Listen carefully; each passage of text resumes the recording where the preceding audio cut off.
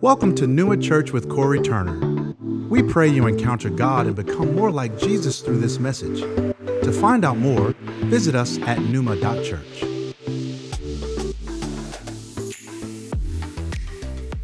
I want to invite everyone to go to Proverbs chapter 3. Proverbs 3, 9 and 10. I have the privilege each year to come and minister around our vision. And for the last 4 years, we've been casting God's heart, God's vision for Numa Church and beyond. And we're seeing God begin to move and break out in powerful ways. And vision being fulfilled always requires partnership from God's people. And it's so important we understand that we have a role. We have a part to play in God fulfilling His vision and His covenant with His people.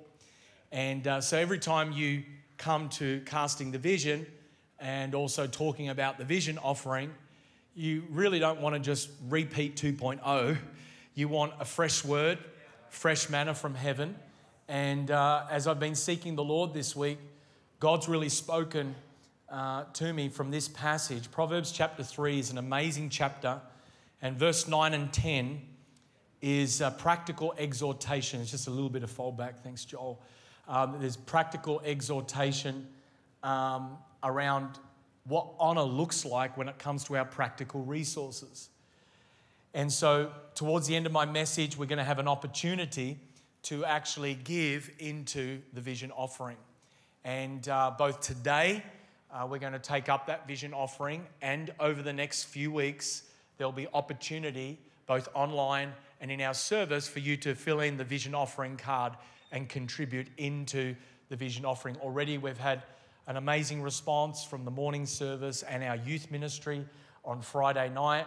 And so the vision offering card is on your chair there by way of reminder, and you can write the details down, or if you haven't come prepared today, go away and pray this week and come back prepared to give in the coming weeks. And much of our congregation is already giving across Numa Global. And this is what we do every year. This is not new. This is part and parcel of our culture and of who we are. And I celebrate the generosity of God's people. We're a generous church because we really have a heart commitment and ownership to the things that God is calling us to do. Proverbs chapter 3, verse 9 and 10 says, honor the Lord. Everybody say, honor the Lord. Honor the Lord with your wealth and with the first fruits of all your produce. Then your barns will be filled with plenty, and your vats will be bursting with wine. What a great promise. But it has practical implications and instructions. And so today, on this Vision Offering Sunday, I want to talk about honor's reward. That there is a call to honor, but there is also a reward when we honor God. Several years ago, when I was traveling full-time, preaching around the world, I was in a church and I was preaching about faith as it applies to needs and talking about the application of that across lots of different areas of life, including finances, and got to the altar call. People are coming out the front, and the Lord said to me, answer your own altar call. And I'm like, well, what do you mean? I'm leading the altar call. He said, well, you have a need. You've been believing for a house.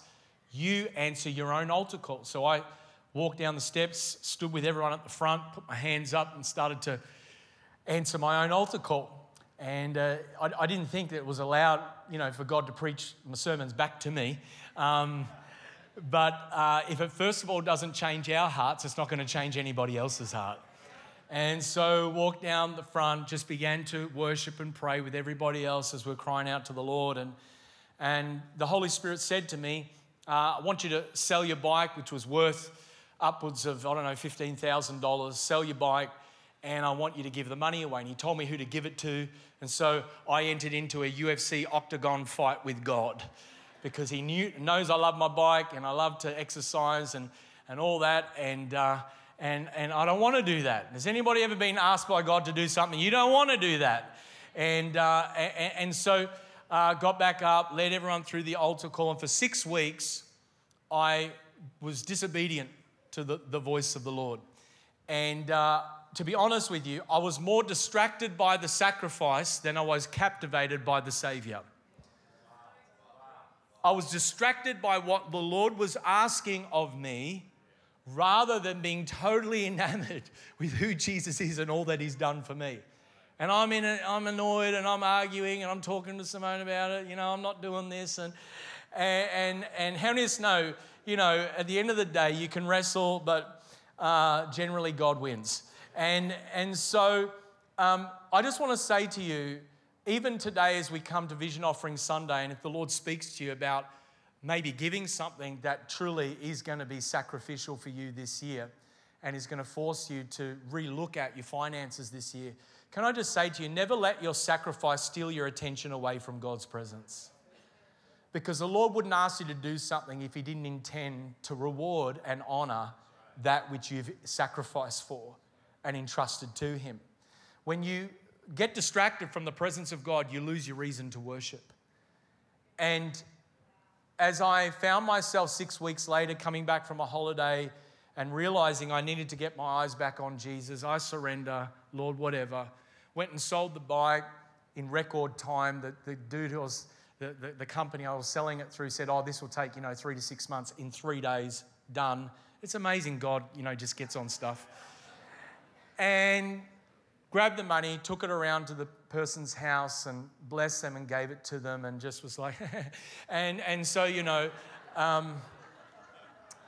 yes, and weeping, gnashing of teeth, but there genuinely was a surrender in my heart. Little did I know that what God had asked us to do was setting our family up for a significant financial breakthrough in the months to come. And in the Proverbs of Solomon, we discover the father's invitation to a life of wisdom.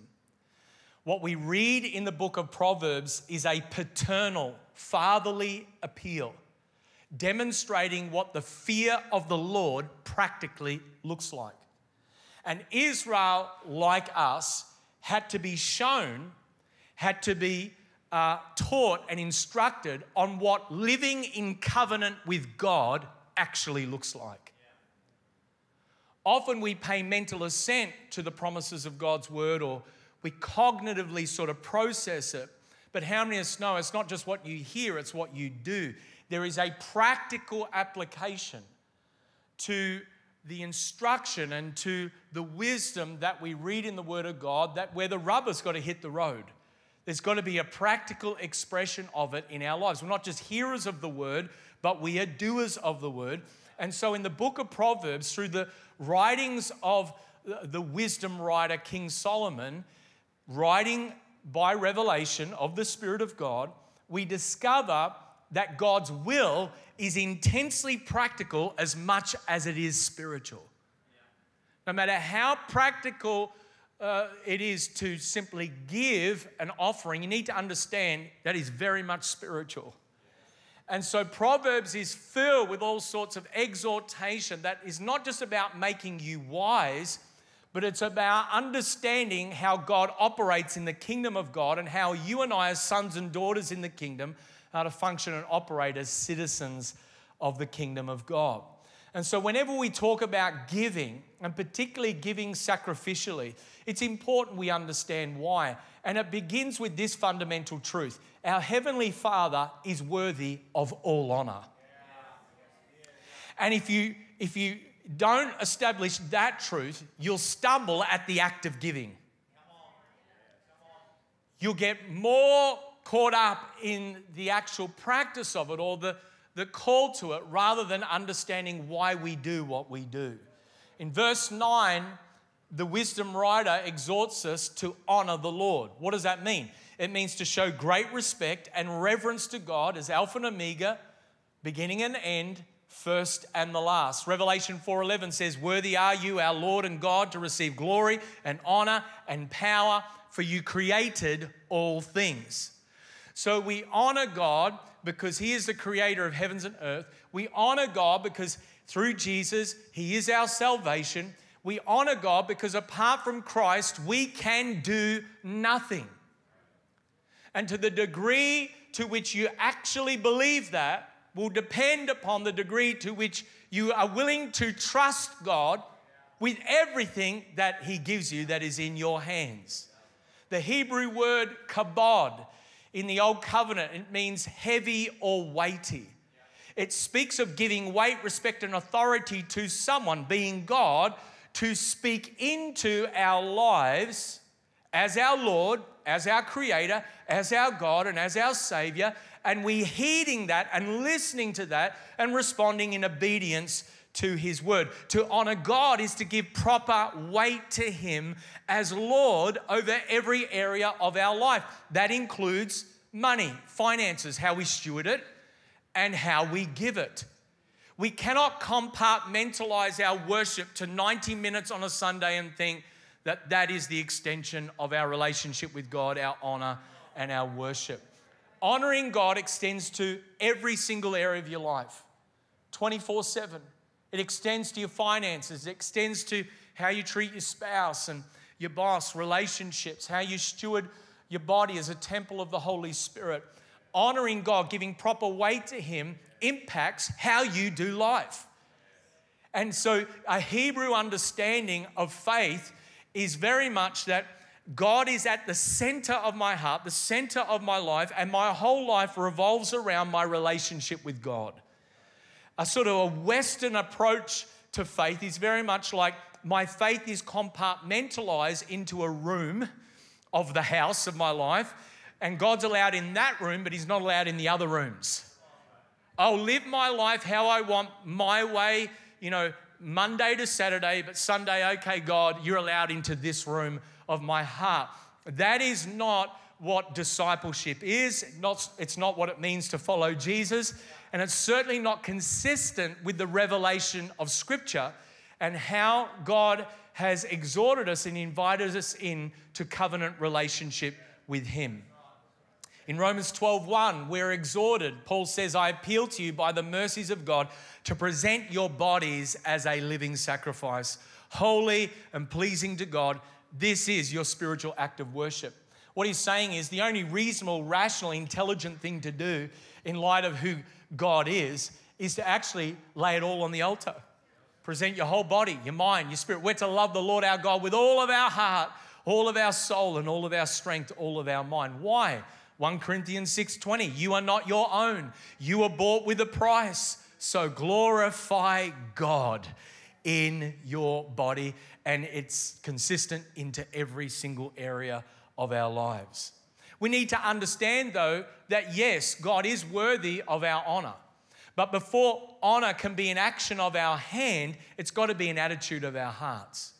You can come into this Vision Offering Sunday and give either as a tip or give dutifully, but it not actually transform your hearts. A lot of believers give enough to ease their conscience, but not enough to transform their hearts. And giving as an act of worship is not simply about meeting needs in the life of the church or even just extending the gospel of the kingdom of God across the earth. It's about helping us to become more Christ-like. Do you see your giving as an opportunity for you to become more like Jesus? Because you're never more like God than when you give. For God so loved the world that He gave. And so we said it last week at our Kingdom Culture Sunday, is that love without generosity lacks integrity. As God loves us and demonstrates that through giving His the most precious prize and possession of heaven, Jesus Himself, and He's not withhold anything from us. So too, as we grow in the love of God and as we grow in Christ's likeness, there should be this transforming effect in our hearts where you and I are growing increasingly generous. It's so important that we always, whenever we look at any scripture, and this is a tip as you study the Bible, you always look at context. Okay, so you look at the verses that precede the verses that God is using to speak to you, and you look at the verses after. And then you need to take in the context of the entire Bible from Genesis to Revelation, sometimes to help you understand the big picture or big idea of what God's trying to say to you today. And it's interesting that in chapter 3, there is so much emphasis on the heart. Let's look at it in verse 1. It says, let your heart keep my commandments. In verse 3, write them, that's the commandments, on the tablet of your heart. It's not asking you to get a marker out and start writing on your chest, all right? It's talking about storing up God's word in your heart, scripting it in your spirit, internalizing, mulling over the word so that it is internalized within you and becomes a part of you. Then it goes on in verse 5 and says, trust in the Lord with all your heart. Do not lean on your own understanding. Acknowledge the Lord in all of your ways, and you'll make straight your paths. If you're leaning on your own understanding for how things are to work, you're not trusting in the Lord with all your heart. You have to trust in the Lord to the point of sometimes not understanding things. That's why trust involves mystery. And you need to learn how to embrace the mystery of faith and the unknown if you're going to trust in the Lord with all your heart. If you can control every variable and outcome, we're not fully understanding what it means to trust in the Lord with all of our hearts. I have to forsake my perceived right to understand how things are to work if I'm going to live the life of faith. That messes with all us as control freaks. And you might not say amen to that, but I'll say yes and amen for you. All right? It's like yesterday, my wife had organised for our family to have a surprise event, right? And I'm starting to feel anxious because I don't know what's going on, right? And Simone's, trying to avoid telling us what to do, and the kids are like, most of us kids are all control freaks, and so we're all in the house, and it's like, what are we doing? What do we wear? Where are we going? And it's like, she's like, I'm never doing this again. This is ridiculous. And it's like, because we're all hardwired to be control freaks, to control the outcome, and the Lord's like, you're going to follow me. You've got to surrender sometimes your understanding. If you need to understand everything that God asks you to do, you're not going to live the life of faith. But on the other side of understanding, on the other side of your faith is your breakthrough.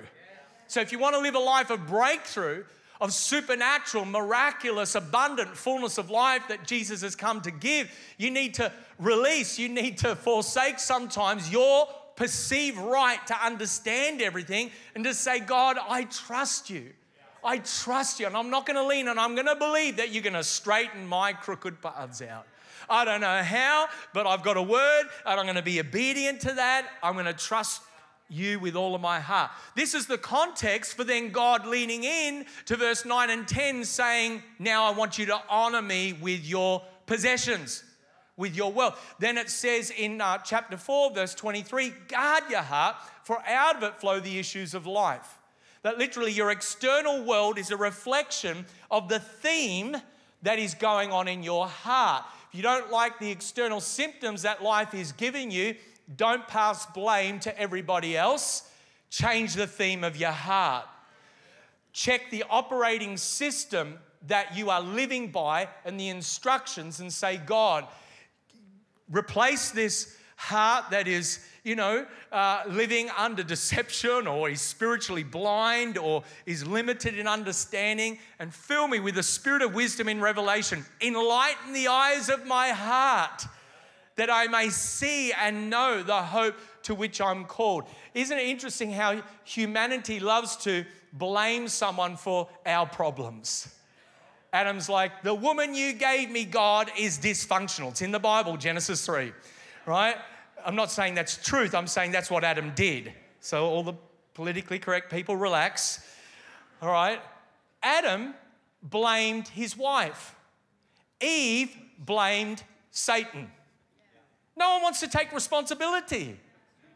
And what Eve and Adam needed to do is not pass the blame for their sin, but actually take responsibility.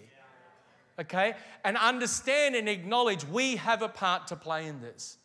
We have a role to play. Then Jesus brings it home to us and draws this connection between finance and the heart when he says in Matthew 6:21, where your treasure is, there your heart is also. So what he's saying is that you want to look at what's important to you, follow your transactions in your bank account. Because where your treasure goes, where your resource goes, that's where your heart is. You need to understand the correlation between finance and the condition of your heart.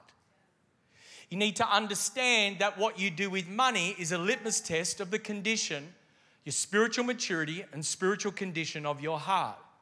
Many believers, as I said before, they give enough to ease their conscience, but not enough to transform their hearts. And so it's so important we understand that you're not fully surrendered to God until the treasure of your heart belongs to God.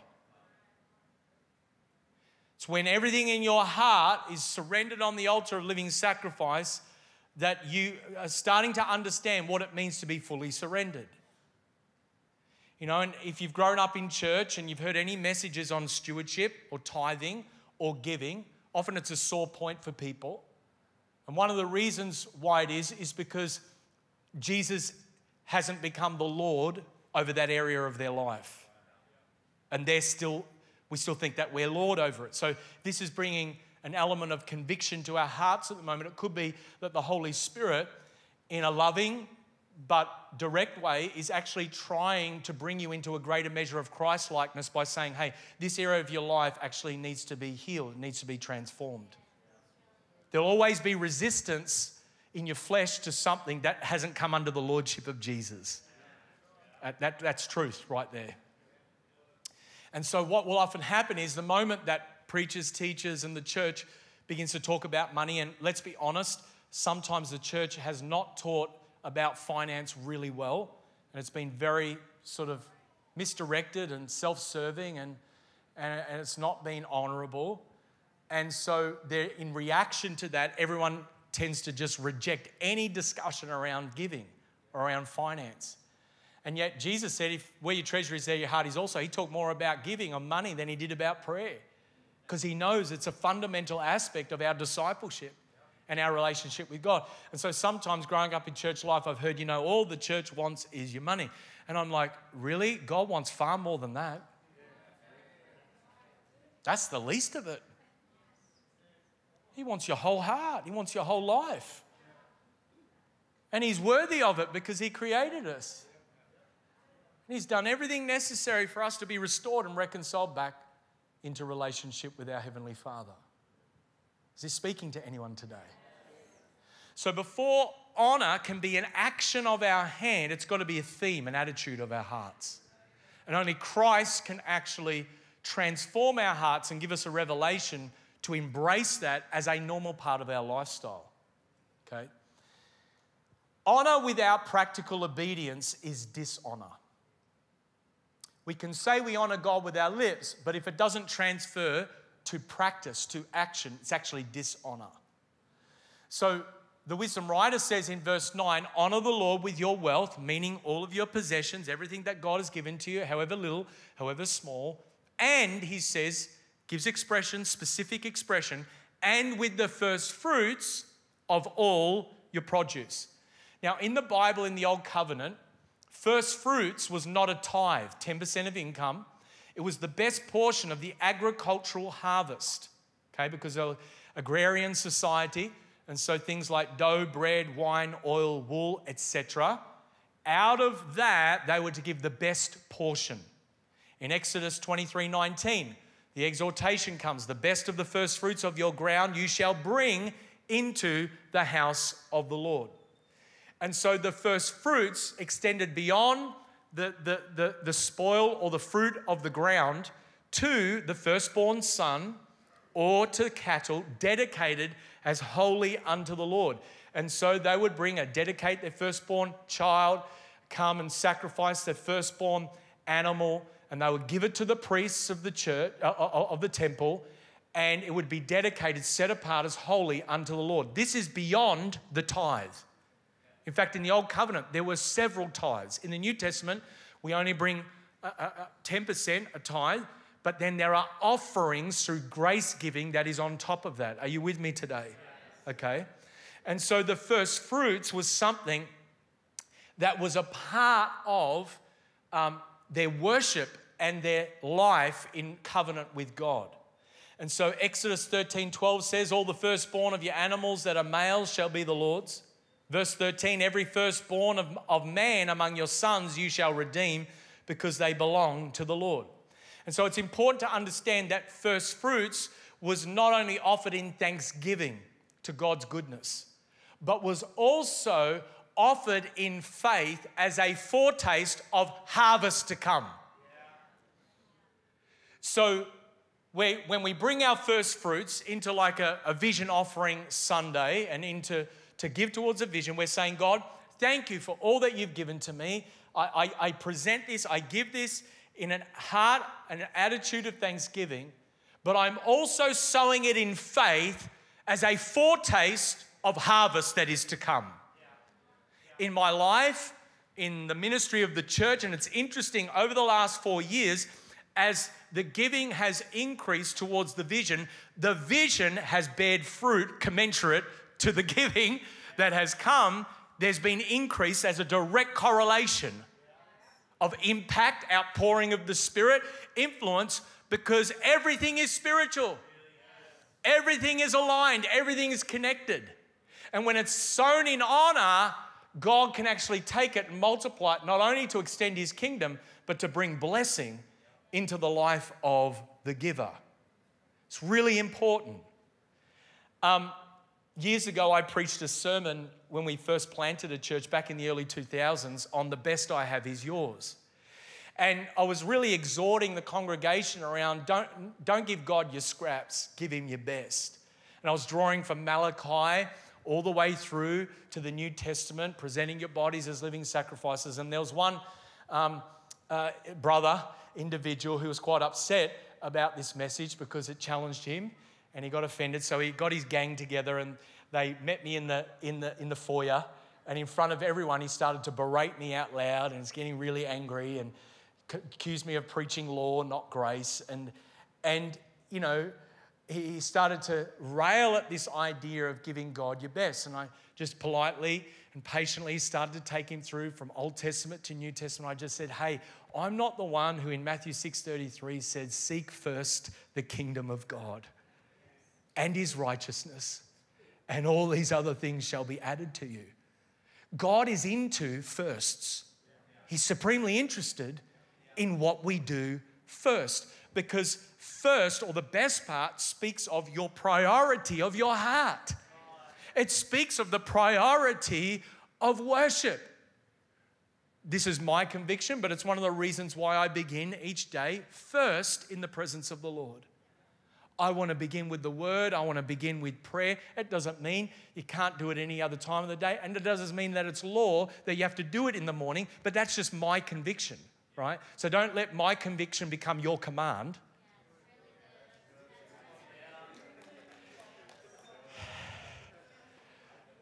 We're so quick to make convictions that one person has in the Holy Spirit to become commands for everyone. Because some people are terrible in the morning and their best time is at night. Don't say amen if that's you, all right? But some people, literally, they come alive at night and their best time with Jesus is at night. Awesome, however it works for you. I'm just saying for me, that I find myself as I set my day up in the presence of the Lord, I have the revelation, the insight, the understanding that I need to be able to go into the day and face the challenges of that day. First is going to look different for every single one of you in your life, but there is an application. There is an action. You can't just pay mental assent to it, because why would Jesus say it if he didn't want you to prioritize it? And in the context of Matthew 6, he's saying, don't seek first all these other things, the material needs of your life. Seek first the kingdom and his righteousness, and then I'll make sure all these other things are added to you. So he's saying, don't get enamored by the things, the practical things of this world. God knows you need them. He wants you to live with an abandoned heart of trust, like a son and daughter that trusts the Heavenly Father, that seeks first the kingdom of God, his rule and his reign. And then out of that, God says, I am going to look after you. I'm feeling happy just preaching this. So I'm preaching to myself, because even as a pastor and leader, sometimes I'm tempted to step back.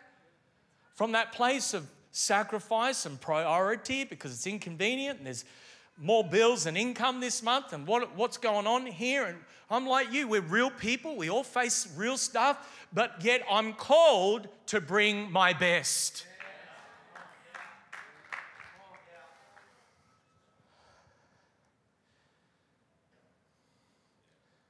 Because everything I am and everything I have belongs to God, giving first fruits is simply my worship back to Him.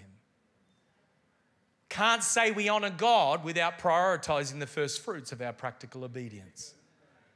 Otherwise, we'll be the same as those the prophet Isaiah accused in chapter 29:13 when he says, "My people honor me with their lips, but their heart is far from me." And if there's anything that Australians can sniff out in a heartbeat is incongruency. And have you discovered it's not just Australians, it's humanity. The incongruency between what we say and how we live. God, I don't just want to honor you with my worship. I don't want to just honor you with my words. I want to honor you with the attitude and the reflection of practical obedience in my heart. What is God saying in this passage? He's saying when we give honor to Him practically, He gives back to us plentifully. When we honor God practically, including financially, He gives back to us plentifully. What does it say in verse 10? It says, then. How many of us know little words are big, important words in the Bible? Everybody say then with me. Then. Then. Honor the Lord with your wealth, with the first fruits of all your produce. Then, God says, your barns will be filled with plenty. Your vats will be bursting with wine. What's it talking about? It's a promise that is a declaration of covenant with Israel as God's people. God saying, as He did in Deuteronomy 8:18, you shall remember the Lord your God. That has a practical expression. For it is He who gives you the power to get wealth so that He, God, may establish His covenant in the earth. This means God does not just give you the capacity to earn money, to steward resource so that you can meet your house bills and meet your family bills. He primarily gives you finance, resource for His covenant with us to be established in the earth. This is what it means to be part of God's family, His chosen people. We are to live countercultural. We are to live different to the spirit of the world that uses their jobs and their careers and their income to serve themselves. We're called to a higher law. It's called the law of love. We are called to a higher covenant. And just because it's gone from old to new does not mean we are no longer in covenant. We are in covenant with God. And the Church of Jesus Christ is called to be a witness to the world, to the nations, of who God is. And we do that and express that in multiple ways. But one of the ways that we do it is by honoring Him with our physical resources. And so in God's covenant with Israel, a full barn and overflowing vats was a sign of God's blessing and promise on the covenant.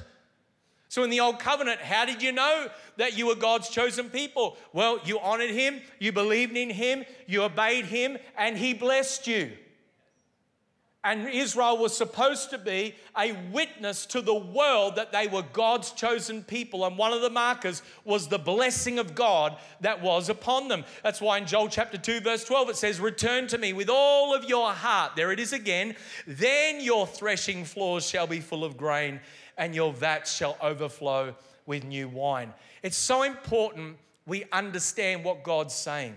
God's promise of plenty isn't a formula for Christians to become rich. That's not the goal here. If you're hearing that, you've missed it. It's an invitation to trust God in covenant as we worship Him out of the overflow of what He's given to us. And whatever blessing or whatever comes your way as a reward for your honor, you're also called to give God glory and honor out of your increase. It's not about your bank account just being filled or anything else other than, God, I'm grateful, I'm thankful, I'm going to live a life of honor, I'm going to use everything you give me, my talents, my abilities, my marriage, my house, my car, my relationships, and money itself in covenant with you as an act of worship to extend your kingdom across the earth. I'm telling you, there is nothing that God will withhold from anyone that has that motivation and that heart. So it's interesting, 6 months after I reluctantly sold the bike and I gave the money away, then 6 months after that, the Lord says, now you're in prayer and fasting season at the church. It's back in 2019. I want you to pray and fast for your financial breakthrough. So I heard the word of the Lord. How many of us know it's so important you've got to get a word from heaven? Many of us operate in presumption. We don't understand. You need a word. Okay? And don't spend 10 years saying, I'm just still waiting for a word to give. Are we all awake? Are we all good today? I'm having a bit of fun with you too, all right? I'm still waiting on a word. The Lord's actually asked them 10 years ago. Just waiting on a word. No, it's time you start obeying the written word. Stop waiting for a voice when you got a verse. Just haven't heard the word yet, right? So now the Lord, I've got a word. Give the money away. Okay, I've obeyed that. Next step.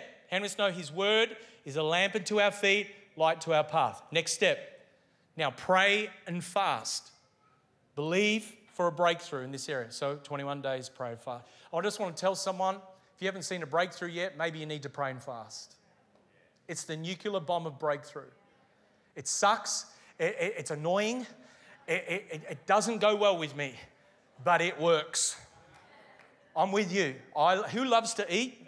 Who's getting ready for a great lunch today? All right, we'll be there soon. The stomach is growling. I get it. But when you pray and fast, it's like all of heaven stands to attention. This person's serious. They really want this. And so he said, now pray and fast. Now, during that fast, coming into conference, a guest prophesied over Simone. That's why you've got to pay attention to your prophecies. I see God's going to give you a miracle house. So we've been obedient, we've given, we're praying and fasting. Now we've got a prophetic confirmation of that which is in our hearts. Thank you, Jesus. Paul said to Timothy, by the prophecies previously made about you, wage a good warfare. So you know what we did every day? We started prophesying the prophecy. God, this is what you said. What am I doing? I'm trying to teach you how to break through, right? This is what you said. God is not afraid of you reminding him of what he said. The prophets in the old covenant would say, God, you said. Abraham's like, well, you said. And people get all upset. Like, are you allowed to do it? Yep, absolutely you are. Jeremiah wrote lamentations, lamenting. Habakkuk, I'd shared it before, brought a complaint before the Lord. The Lord's not afraid of you coming to him and saying, God, you said, why hasn't it come? Because he's got an answer for you.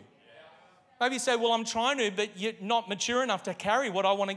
So I've got to change you in order for you to become the answer to your prayer. Well, you're preaching good, Corey. You're preaching good. Keep going. Keep going. No, serious. He's not afraid. So, okay, God, you said. So every day, I've got that in my journal. I've got it on my lips. I'm declaring, I'm believing. Another 6 months pass, nothing happens. Some of you give up after 6 minutes. Well, I tithed once, I read my Bible once, it didn't work, I didn't see the breakthrough. Christianity doesn't work. Are you serious?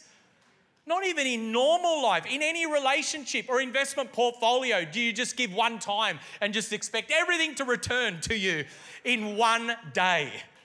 It's what, we've lost our brains. It's like you sow a seed in the soil, you water it, you tend to it, you care for it, and over time, it yields a harvest.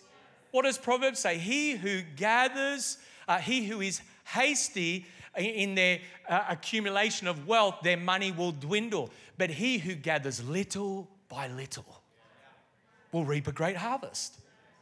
And then one day you wake up and there's a breakthrough and you're like, wow, but you were gathering little by little. And so 6 months after that, we had the financial breakthrough, and on a plane from Melbourne to Singapore, we bought the house, took it off the market 24 hours before the auction, and moved in a month before lockdown. Thank you, Jesus. And so here's the thing. We obey. God could have asked me for a car. He could have asked me for my wife. No, he wouldn't have asked for that. He could have asked for anything. I'm having fun. Come on, lighten up.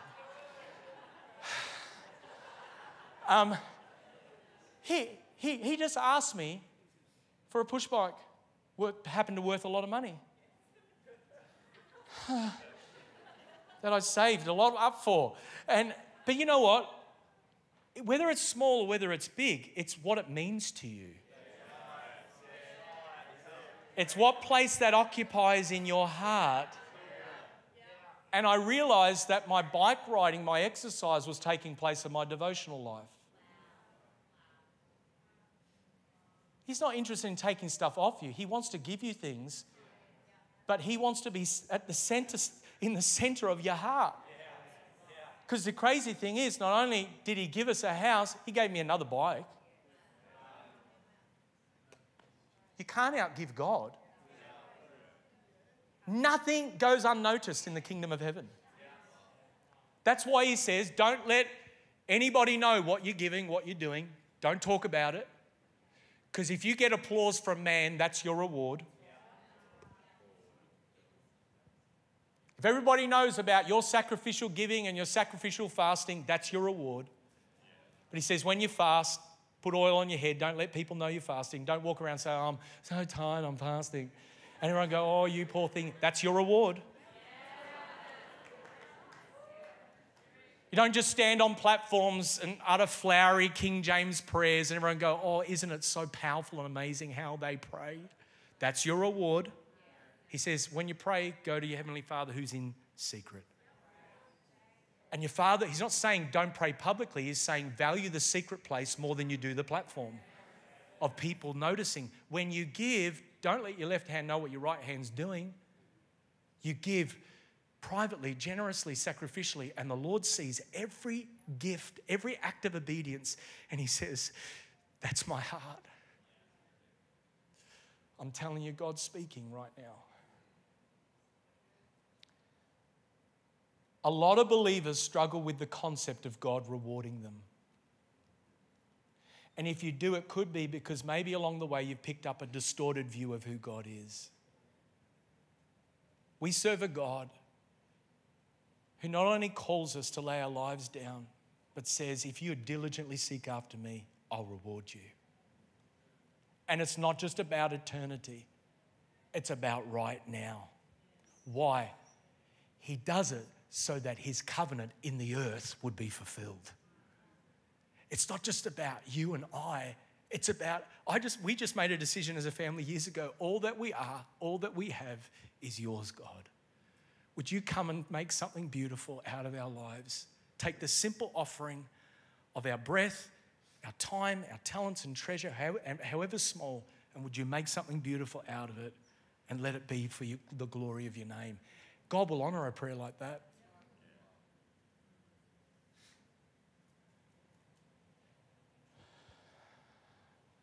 We serve a God who in Luke 6:38 says, give, and it will be given back to you.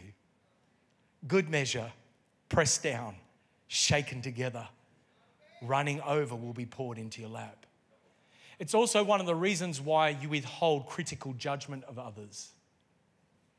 Because the measure you use, it'll be measured back to you. You put a muzzle over your mouth, you guard your mouth, you guard your language, because you realize whatever you give out will come back as a whirlwind.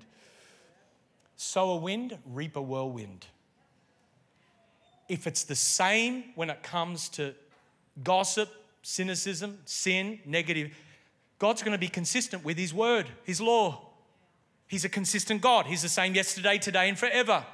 Sowing and reaping is consistent. As long as there's daytime and nighttime, seed time and harvest, the law of sowing and reaping applies. And so as we come ready to give today, it's so important we understand that God's vision for this church is actually a revelation of his call upon this house to live in covenant with him. The vision that God has given to us is not being concocted in a strategic board meeting. Whilst we as a board and as a leadership process, dot the I's, cross the T's, exercise good governance and stewardship, it was birthed out of a heavenly encounter. And our generosity back to God is an act of worship that not only honors who he is, but helps fulfill the vision. I'm believing, and I sense in my spirit that this year is going to be historical in our giving and our honor of the Lord. Thank you for listening to Pneuma Church with Corey Turner. Please visit our website, pneuma.church, and follow us on our social media platforms.